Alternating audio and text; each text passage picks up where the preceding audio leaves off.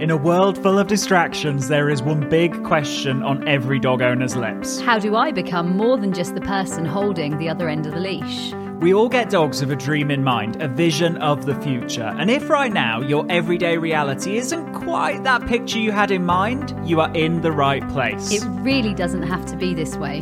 You absolutely can and will be more to your dog than just the person who gets in between them and the world. The key is you need to be more sexy. More sexy than the neighbourhood cat. More sexy than the jogger in the park. More sexy than that half-eaten hamburger they just found on the floor. And yes, even more sexy than the dog across the road. I'm Tom. And I'm Lauren. Together we're Absolute Dogs. And you're listening to the Sexier Than a Squirrel podcast. Hello and welcome to the Sexier Than a Squirrel podcast, the podcast that gives you real life dog training and sometimes human training results. I'm sat in the kitchen. I have the lovely Tokyo next to me. He is currently healing from a bit of a shoulder craziness. You went running into a dog walk, didn't you? And now you're paying for it. And I'm also joined by the wonderful Natalie Rogers. And Natalie, this is our second time chatting together. You're a superstar pro dog trainer. You're an amazing professional geek. And I love that you're bringing your amazing energy here to the podcast. It's wonderful to get to chat to you again. And I know we're going to chat about so many fun things, including obviously deaf dogs. So I suppose, can you tell a little more about living your passion as a deaf dog advocate and trainer? Tell everybody that's listening a quick recap and probably a little bit more in depth where you want to, I suppose, living your passion in this area. Absolutely. Firstly, thank you again for inviting me back. I feel so blessed to have this opportunity. It's so great. So yes, I am a professional nerd. What that basically means, I'm a full-time academic, so I teach university students about how the brain works, about mental illness, about the neuroscience of behaviour, and how those things relate. So what we actually observe and then what's actually going on under the hood, so to speak. So that's my one of my lives.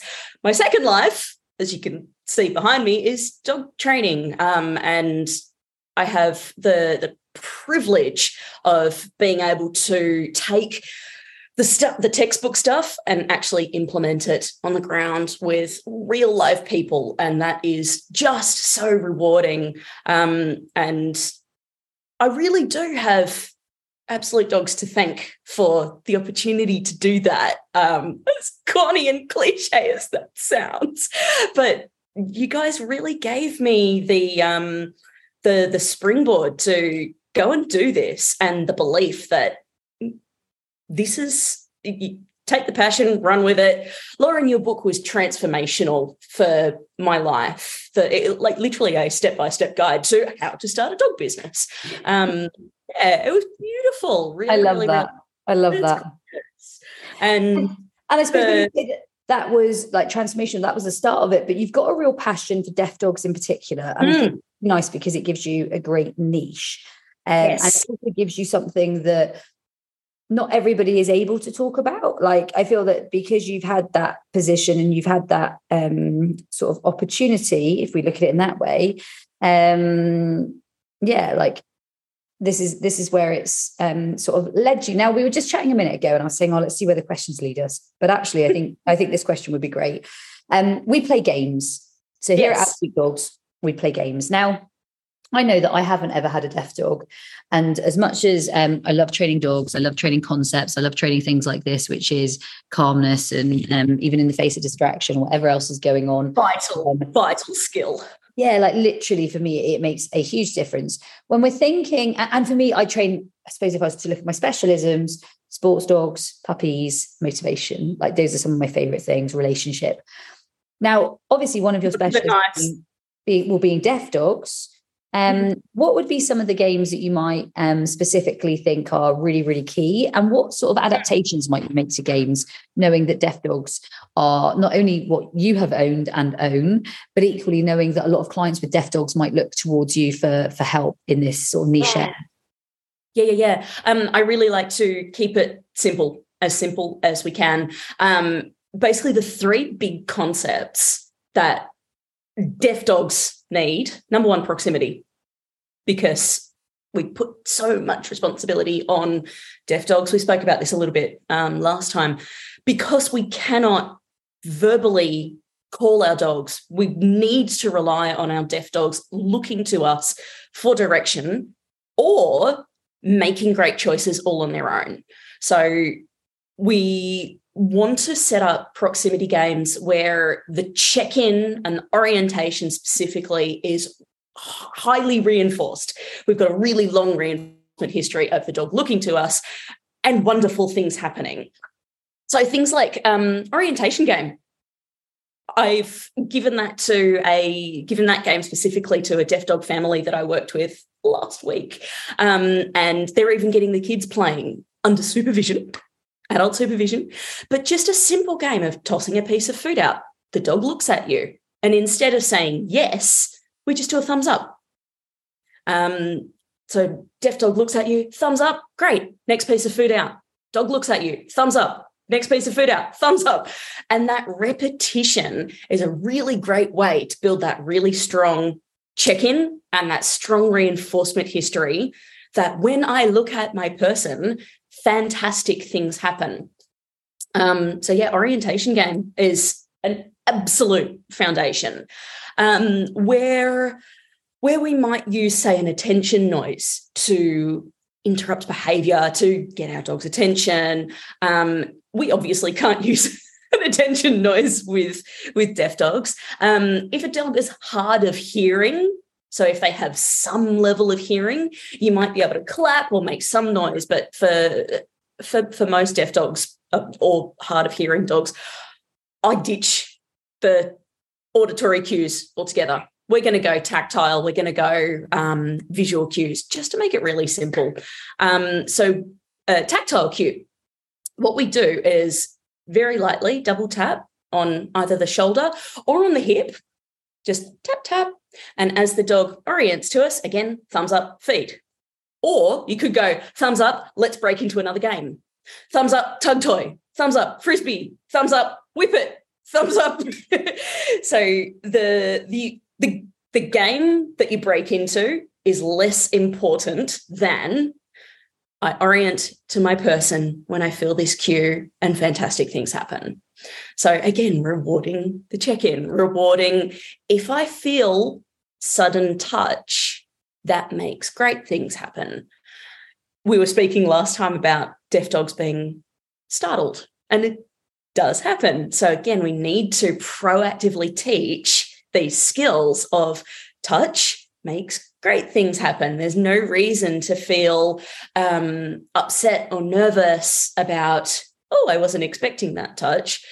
We want to develop that positive conditioned emotional response to sudden touch, tap, tap, like you're tapping someone, a friend on the shoulder, tap, tap, turn around, yay, hey, how you going? And then we have a great conversation.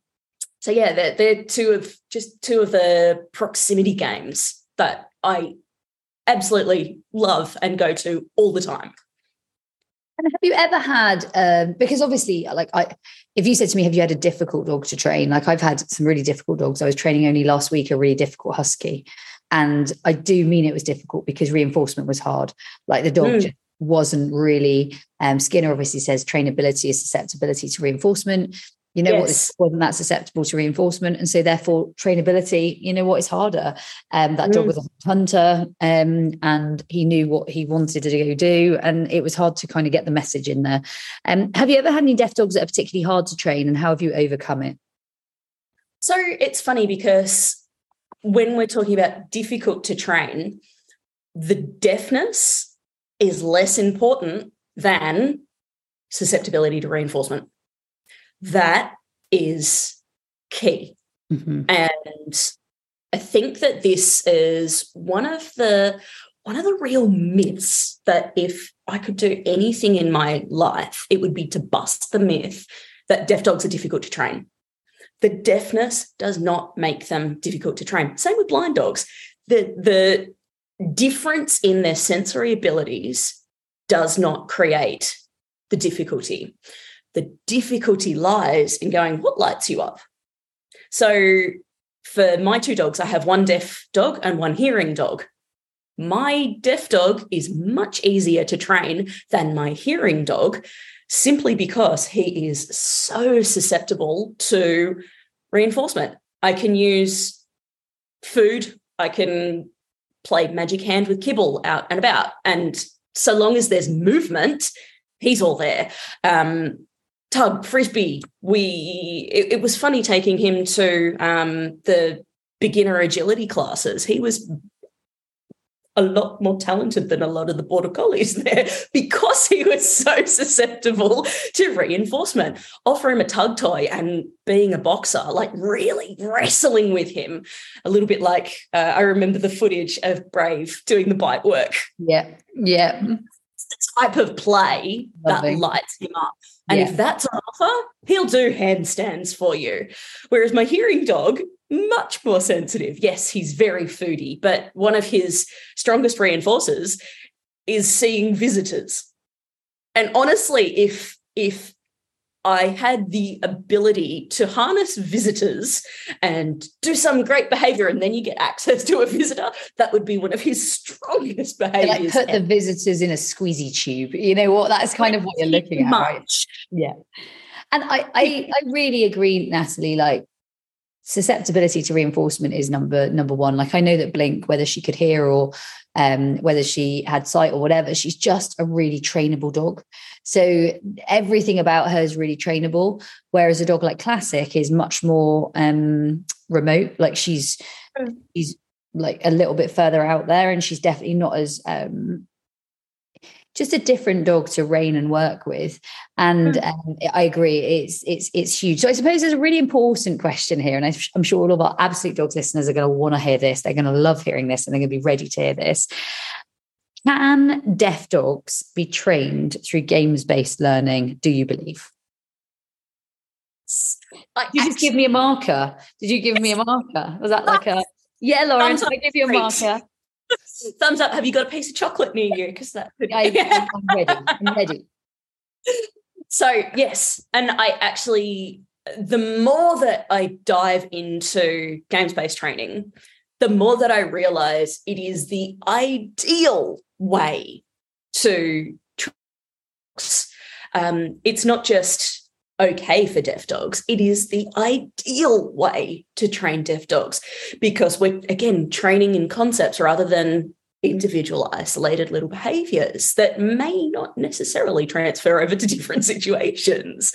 From the neuroscience background, I've really learned that in order to create really, really strong, reliable behavior in multiple contexts, we need to train from the get-go in lots of different analogous situations, which is exactly what we do in games-based training. So we say, we'll go back to the orientation idea. We really want nice, strong orientation, nice, strong check-ins with our deaf dogs.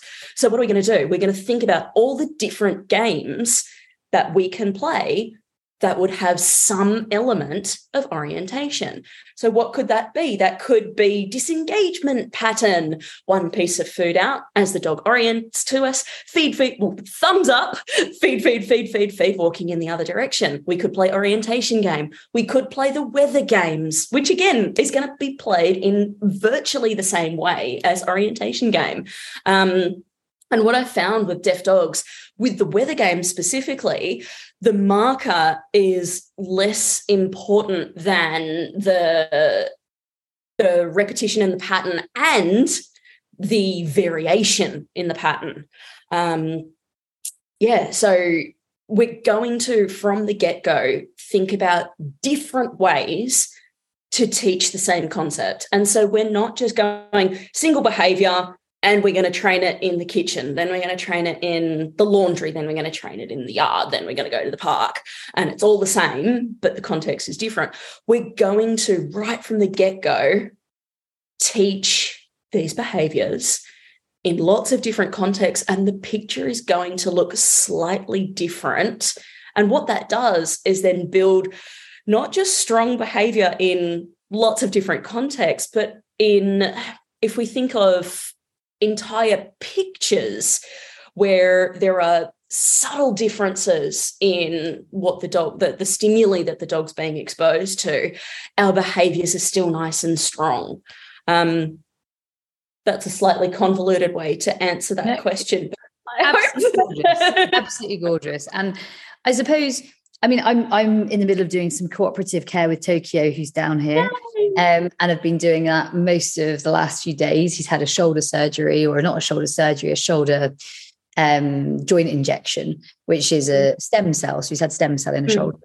And that's something I haven't done before, into a joint. And so for me, that was like a new level of care, from the point of anaesthetic through to the point of aftercare, through to seeing him lame, which he went in sound and he came out lame, which for me is horrible, because you feel like you've done a bad job by your dog. So I suppose cooperative care, how important and how maybe different is it when you have a deaf dog? Yeah, I'm really glad that you've asked about this. As well as deaf dogs, cooperative care is my passion. And I suppose the big thing with deaf dogs is we can't use our voice to verbally reassure them. And it's amazing having that not available to us does make a big difference. And it's a weird one, Natalie, on that. And I think it's an important one. Like, I was the whole time through, Tokyo's quite a sensitive dog. He's a brilliant dog. Probably one of my all-time most emotionally intelligent dogs. Like, very emotionally intelligent dog. And the whole time throughout, like anesthetizing him and shaving his leg and shaving his shoulder and everything else, I talked to him. But interestingly, I think even if he was deaf, I would still talk to him. And the reason I still talk to him is I think that my gesturing and my body language and all of the things that I do would have some level of, and I get that he wouldn't hear me, and I get that I'd lack that bit. But I think the thing that I think a lot of people, when I watch them, because they're not talking to their dog, because they don't think their dog can hear, or they know their dog can't hear, especially if they've been tested as a non-hearing dog, they lose a lot of their other communication by not talking. And even if your dog can't hear you, I still feel there's a massive place in going through all of the talking anyway. And because you can actually utilize a lot of you when you're doing that. Yeah, and I would 100% agree.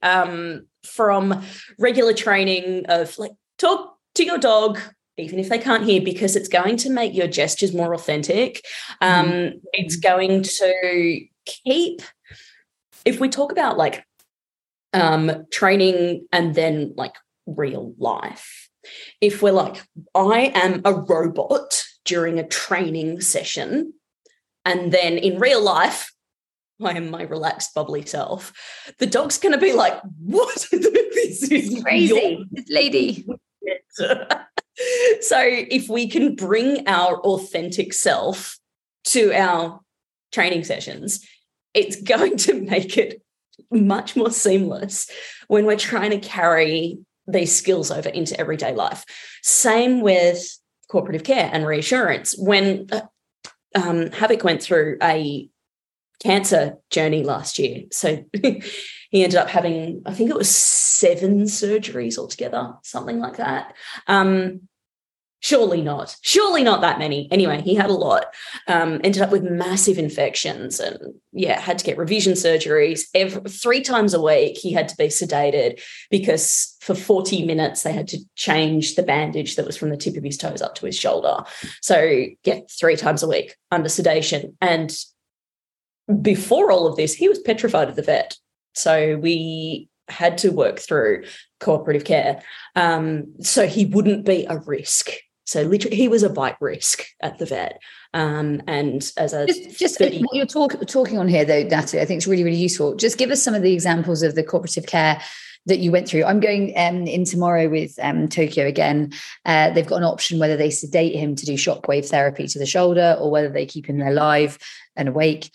And for me, that's feel like ethical dilemma, because I think that awake is often better, but behaviorally asleep might be better for him. And it's a hard one because it's just 10 minutes of care, right? Like, it's 10 minutes of doing that to your shoulder with the shockwave machine. And it's an interesting one. So tell us where you are with cooperative care and what some of the skills you might teach. Yeah, sure. So with cooperative care, we want to teach some sort of behavior that the dog does to tell us to start.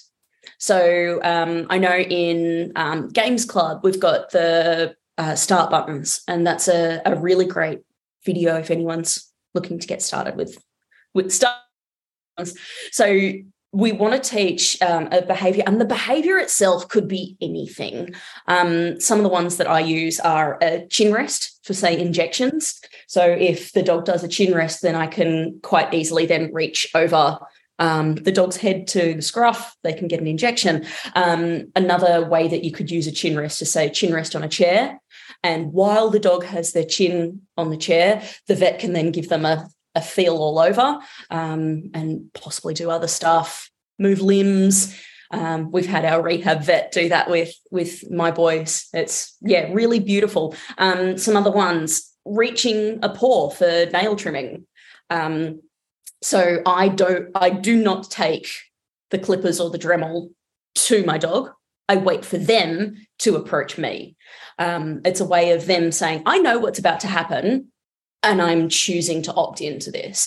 And what's really cool is that we play these games with deaf dogs in exactly the same way that we play with hearing dogs. And I've always said that cooperative care, a great way to think about it, is a giant game of DMT.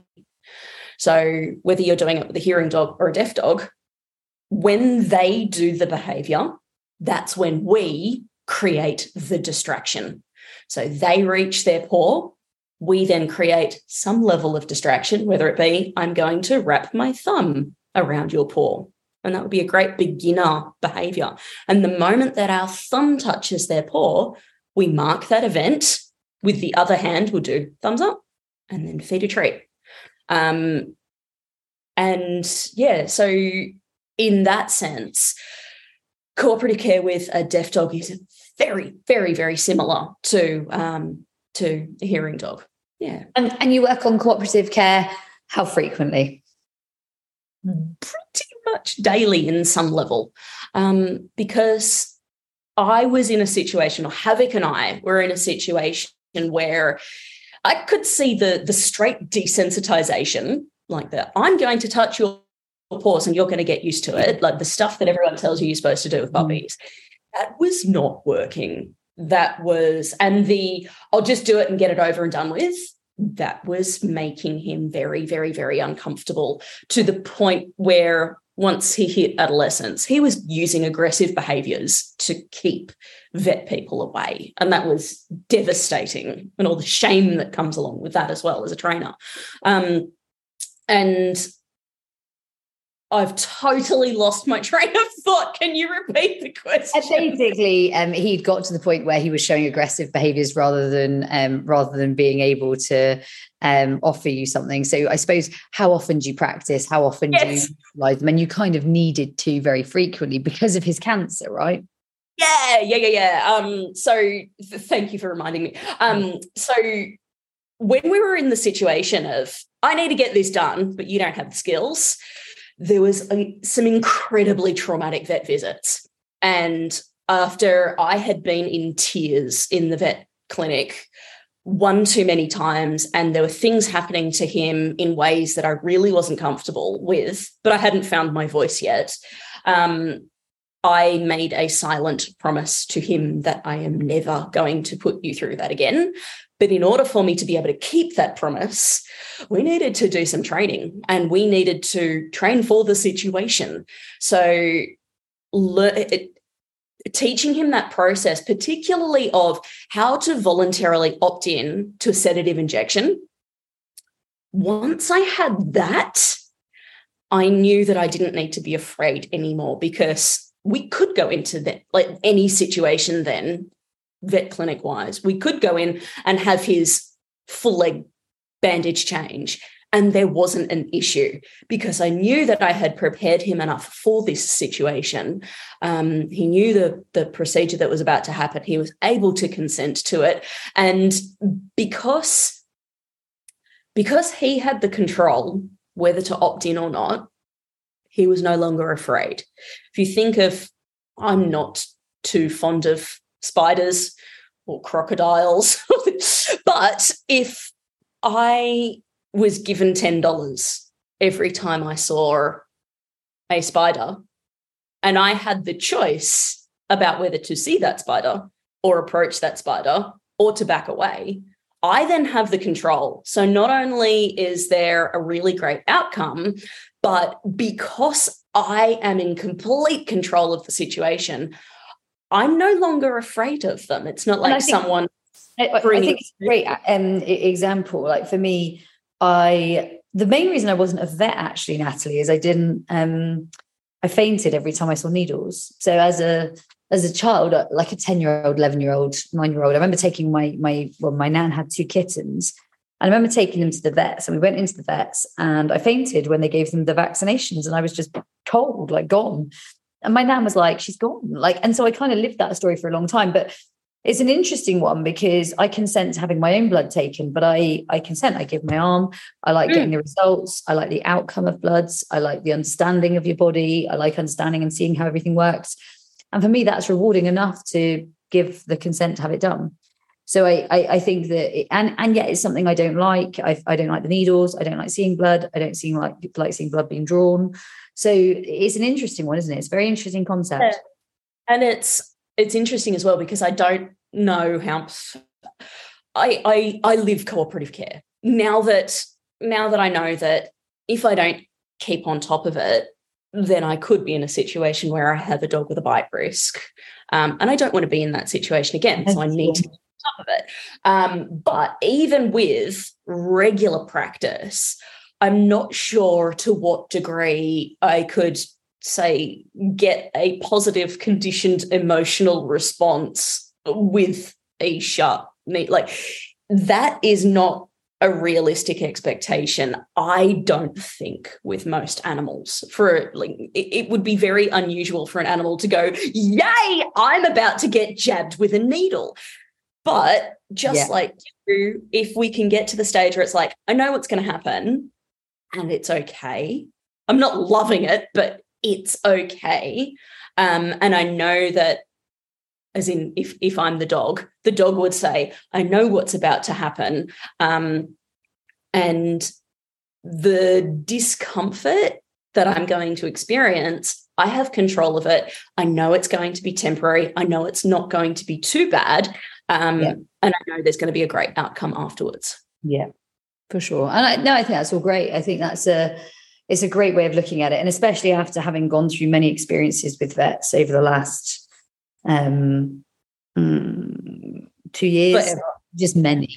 I think it's a nice way to look at things. And I think cooperative care is definitely something we can go into some more detail with again in the near future. And we can really think on how we can best prepare our dogs. It's funny, actually. We were working on, well, just today, Tom and I were filming for Games Club. We had about 15 students here at Bowerland. An interesting day because it was like raining, sunny. Tom and I were like in, out, shake it all about. Literally, it was a bit of a chaos day. We had raincoats and then we had sun hats, and like it was one of those days. But we were working on a chin target actually, and we were preparation on a chin target, and we were getting to the stage where the dog's like really like, I am here on the chin target. I love that stage where they're like, lady, you feel my chin, like a real definite stillness. Yes. Funny, I was working with a client last week, and we finally got to that stage where she deaf dog presented her hand. The dog's like, is this what you want? It was like, yes! Great win. I can see the pennies dropped. Love it. It's a great win. It's a nice win. And I suppose, and this isn't really a question because this is an answer, but I know you'll agree with it. This is something we work on today. This is not something we work on when we need it. This is something we work on before we need it. And if you already do need it, then you work on it now too. But this is something we prepare in advance, right? Absolutely. And I've spoken quite often about Havoc's journey. And because he was a naughty but nice adolescent, don't tell anyone, that day-to-day firefighting, trying to get him a decent level of sleep. And so he wasn't tearing the house down, and he wasn't barking at everything, and he wasn't playing rough with my other dog. Like that, they were the things that were consuming us during adolescence. And so cooperative care I knew he was struggling at the vet, but it was like, okay, I'll just that's future me's problem. Yeah. Probably one of the worst choices that I had done to go, I'll deal with that later. I should have made a little bit of time to work on it each and every day. And what was really ironic is that when we actually did start working on things like cooperative ear drop, my sessions were 30 seconds long, no more than 3 minutes. So and that is the thing, isn't it? Like we sometimes just need a reminder as to like crack on, like what are you waiting for? Now is the time. So if we had a puppy, like let's work on this today, like let's work on it before we ever need to. Now I'm sort of changing gear a little. Some listeners are probably sat here wondering, like, we're talking about deaf dogs, you're talking about cooperative care. I bet there's some people out there thinking, I wonder if my dog's deaf. And I'm going to tell you a funny story. I remember I was looking after a dog, and I was training a dog for, it's a long time ago. It was for dogs with, dogs for owners with PTSD. And I was working with this little dog. They'd asked me to assess this little dog. And I just thought, this dog is deaf. Like, I just don't feel confident about this dog's ability to hear me. Anyway, I took her along to the vet, and the test here, and I don't know if it's the same for you, but the test here is, it's actually quite an invasive test. They agreed with me. They thought the dog wasn't necessarily completely hearing correctly in terms of her behavior and how she was. So anyway, they did all the tests and they ran through everything. And the test is quite invasive. And if the dog was particularly movie or busy or fast or wouldn't sit still, they would have to sedate. So they did have to sedate this dog to be able to test correctly. But no, she was not deaf. We decided we diagnosed her with ignorance. No, we didn't say that. We diagnosed her with definitely needed more input, training and lifestyle and work. She was only with us for assessment. But for me, there was something not quite there. And actually it was interesting. She was not deaf. And so her hearing was perfect in both ears. But that's the test and the standard over here. Is it the same for you? Yes. So the Bayer test is basically the gold standard for any animal, really, us included, for does the cochlea and all of the wiring inside work. Of course, us humans can have things like the click tests where we can verbally say, yes, I can hear that, or no, I can't hear that. But yeah, those sorts of tests don't really exist for dogs. They're not very reliable. You see the dog pressing the button. Got it. They have done something similar where it's like it's actually cue and behavior, but it's, if you don't get a response, it's like, did the dog not hear it, or is the behavior not strong enough? So this is why they do the Bayer test. But yeah, it is really invasive. It's it can be really expensive. I live in remote far north Queensland. So if anybody knows where Port Douglas is, we're up right at the top of Australia near the Daintree rainforest. I can literally see the Daintree from my house. So we're in the middle of nowhere. So I wouldn't know where the nearest Bayer test could be done. It possibly may be Townsville, which is a 5.5-hour drive from us. So if that was the only way that we could test for deafness, I would be stuffed like this. I would not be able to do that. So I think that you're leading with the question of how do we tell if a dog is deaf if we do not have access to a Bayer test, or if a Bayer test is not appropriate for this dog.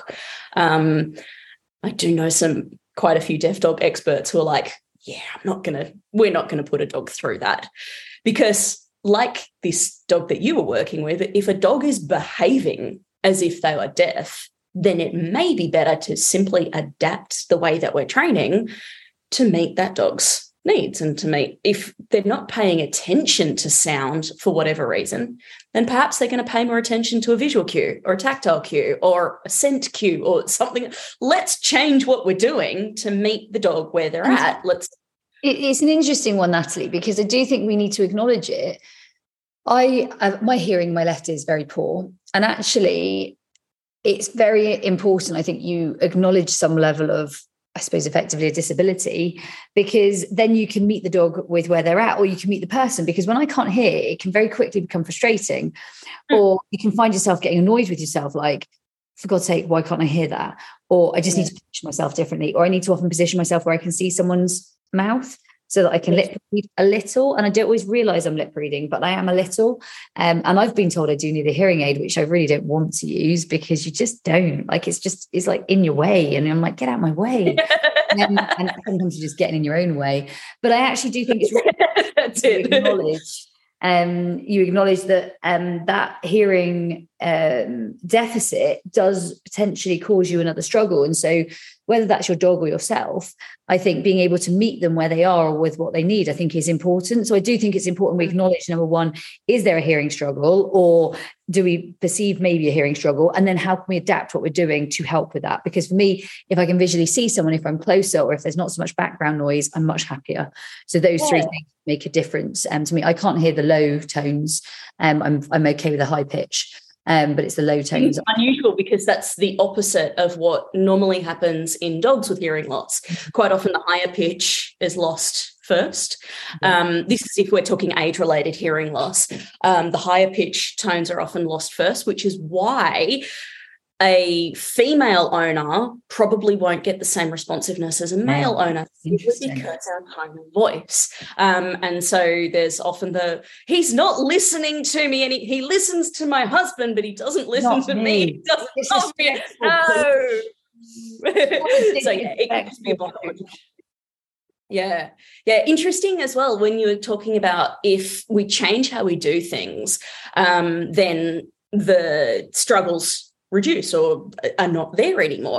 And it's interesting, the social definition of disability. Basically, if my social environment is set up to accommodate my differences, then I am no longer disabled.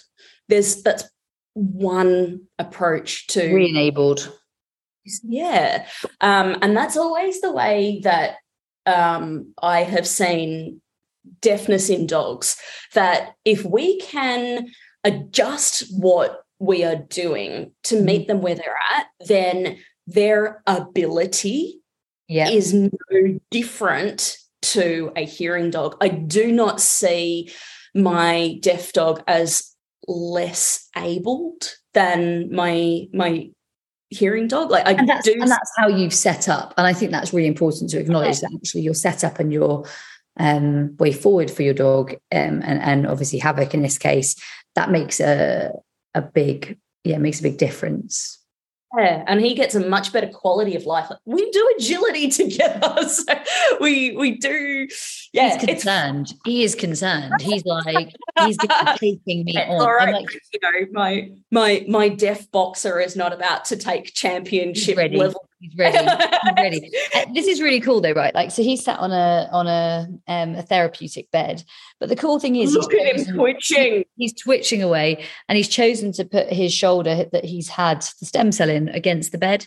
And I do think I love watching dogs, how they choose, and I love watching how the games that we play can really enable stuff like this. Like, that for me is massive. He's enabled to sort of be treated while we're sat here and enjoying the fun of a podcast. Now, Natalie, we could talk all night, and I definitely could. And for some people, this is morning. For some people, this is afternoon. For me, this is nighttime. And so I love chatting. I just had my morning coffee. Oh, you're great. You're great. And I'm jealous of the morning. I love the morning. The morning is my favorite time, and just never in the house. But I really thank you for joining us. And I suppose let's definitely do something soon. I know our listeners would love to, on cooperative care, and let's go a bit deeper on cooperative care, because I do believe that for me, after the experience I had last week at the vets, I've had such good experiences. And then last week he was really got at with the shockwave therapy, and he was just approached too quickly for him. And I did not have his permission, and he was not happy about the scenario. And he didn't do anything mean. He's not that dog. He's a very scaredy dog. So he just kind of flattened himself like a pancake to the floor. But in the same way as, say, have been just as confronting. Yeah, he didn't give permission, right? Like, and you don't know what comes next from that, to the point of salivating, not wanting to go in the vehicle.